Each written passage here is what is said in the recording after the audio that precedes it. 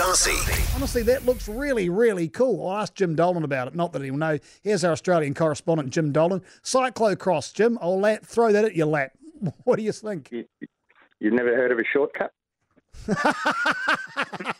They've turned it into a whole sport. I love it.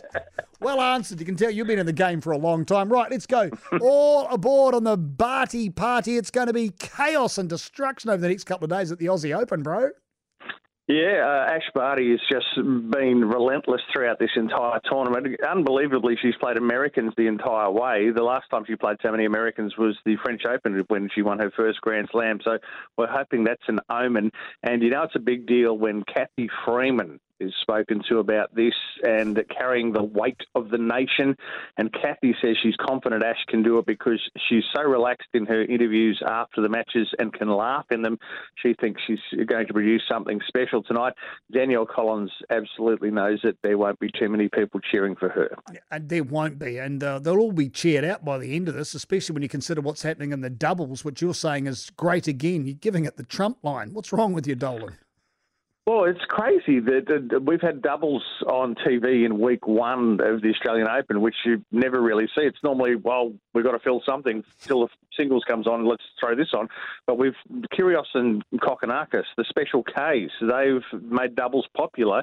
And now they're talking to the Woodies about this, and the Woodies say, I don't agree with some of the things they do, but they've got people watching, and that's expected to attract a massive audience tonight too after the women's final. It's their unique style and it's an all-Australian final too. Matt Ebden and Max Purcell, who didn't go the Michael Venus route, they were too smart to poke the bear and said that they don't play the same game, but they're sure they're going to have some fun tonight. I wonder what Michael Venus makes of Medvedev after his meltdown overnight.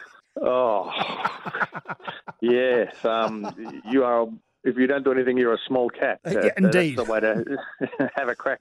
And, they're saying, they're going to come down hard on Medvedev and, he'll be fined the same way, you can accuse the umpire of being a cheat when you're playing Rafa and you get fined $12,000. Well, if Medvedev doesn't win, he takes home $1.5 million. If he does win, he takes home $3 million. $12,000, you'll probably tip the hotel that much on the way out. So, yeah, he's not worried. But we know who everyone's going to be rooting for tomorrow night because Medvedev's the bad guy. Everybody will be doing that.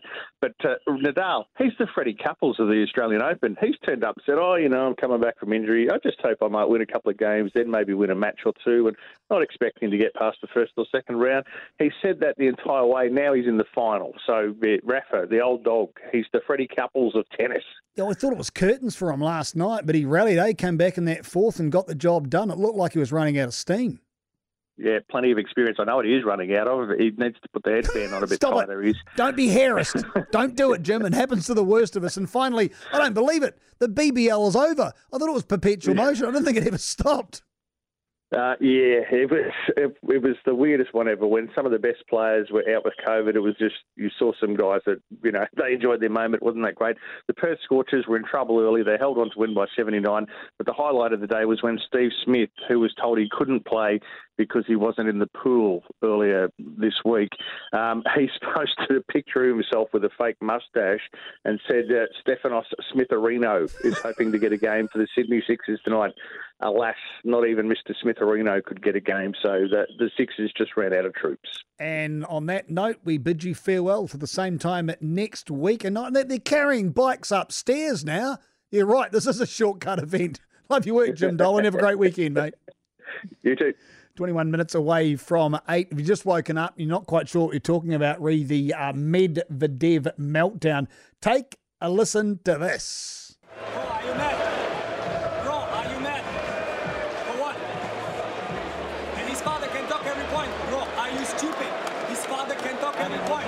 His father can talk every point. His father can talk every point. Answer my question. Will you answer my question? Can you answer my question, please? Can his father talk every point? He can talk anytime. He cannot talk.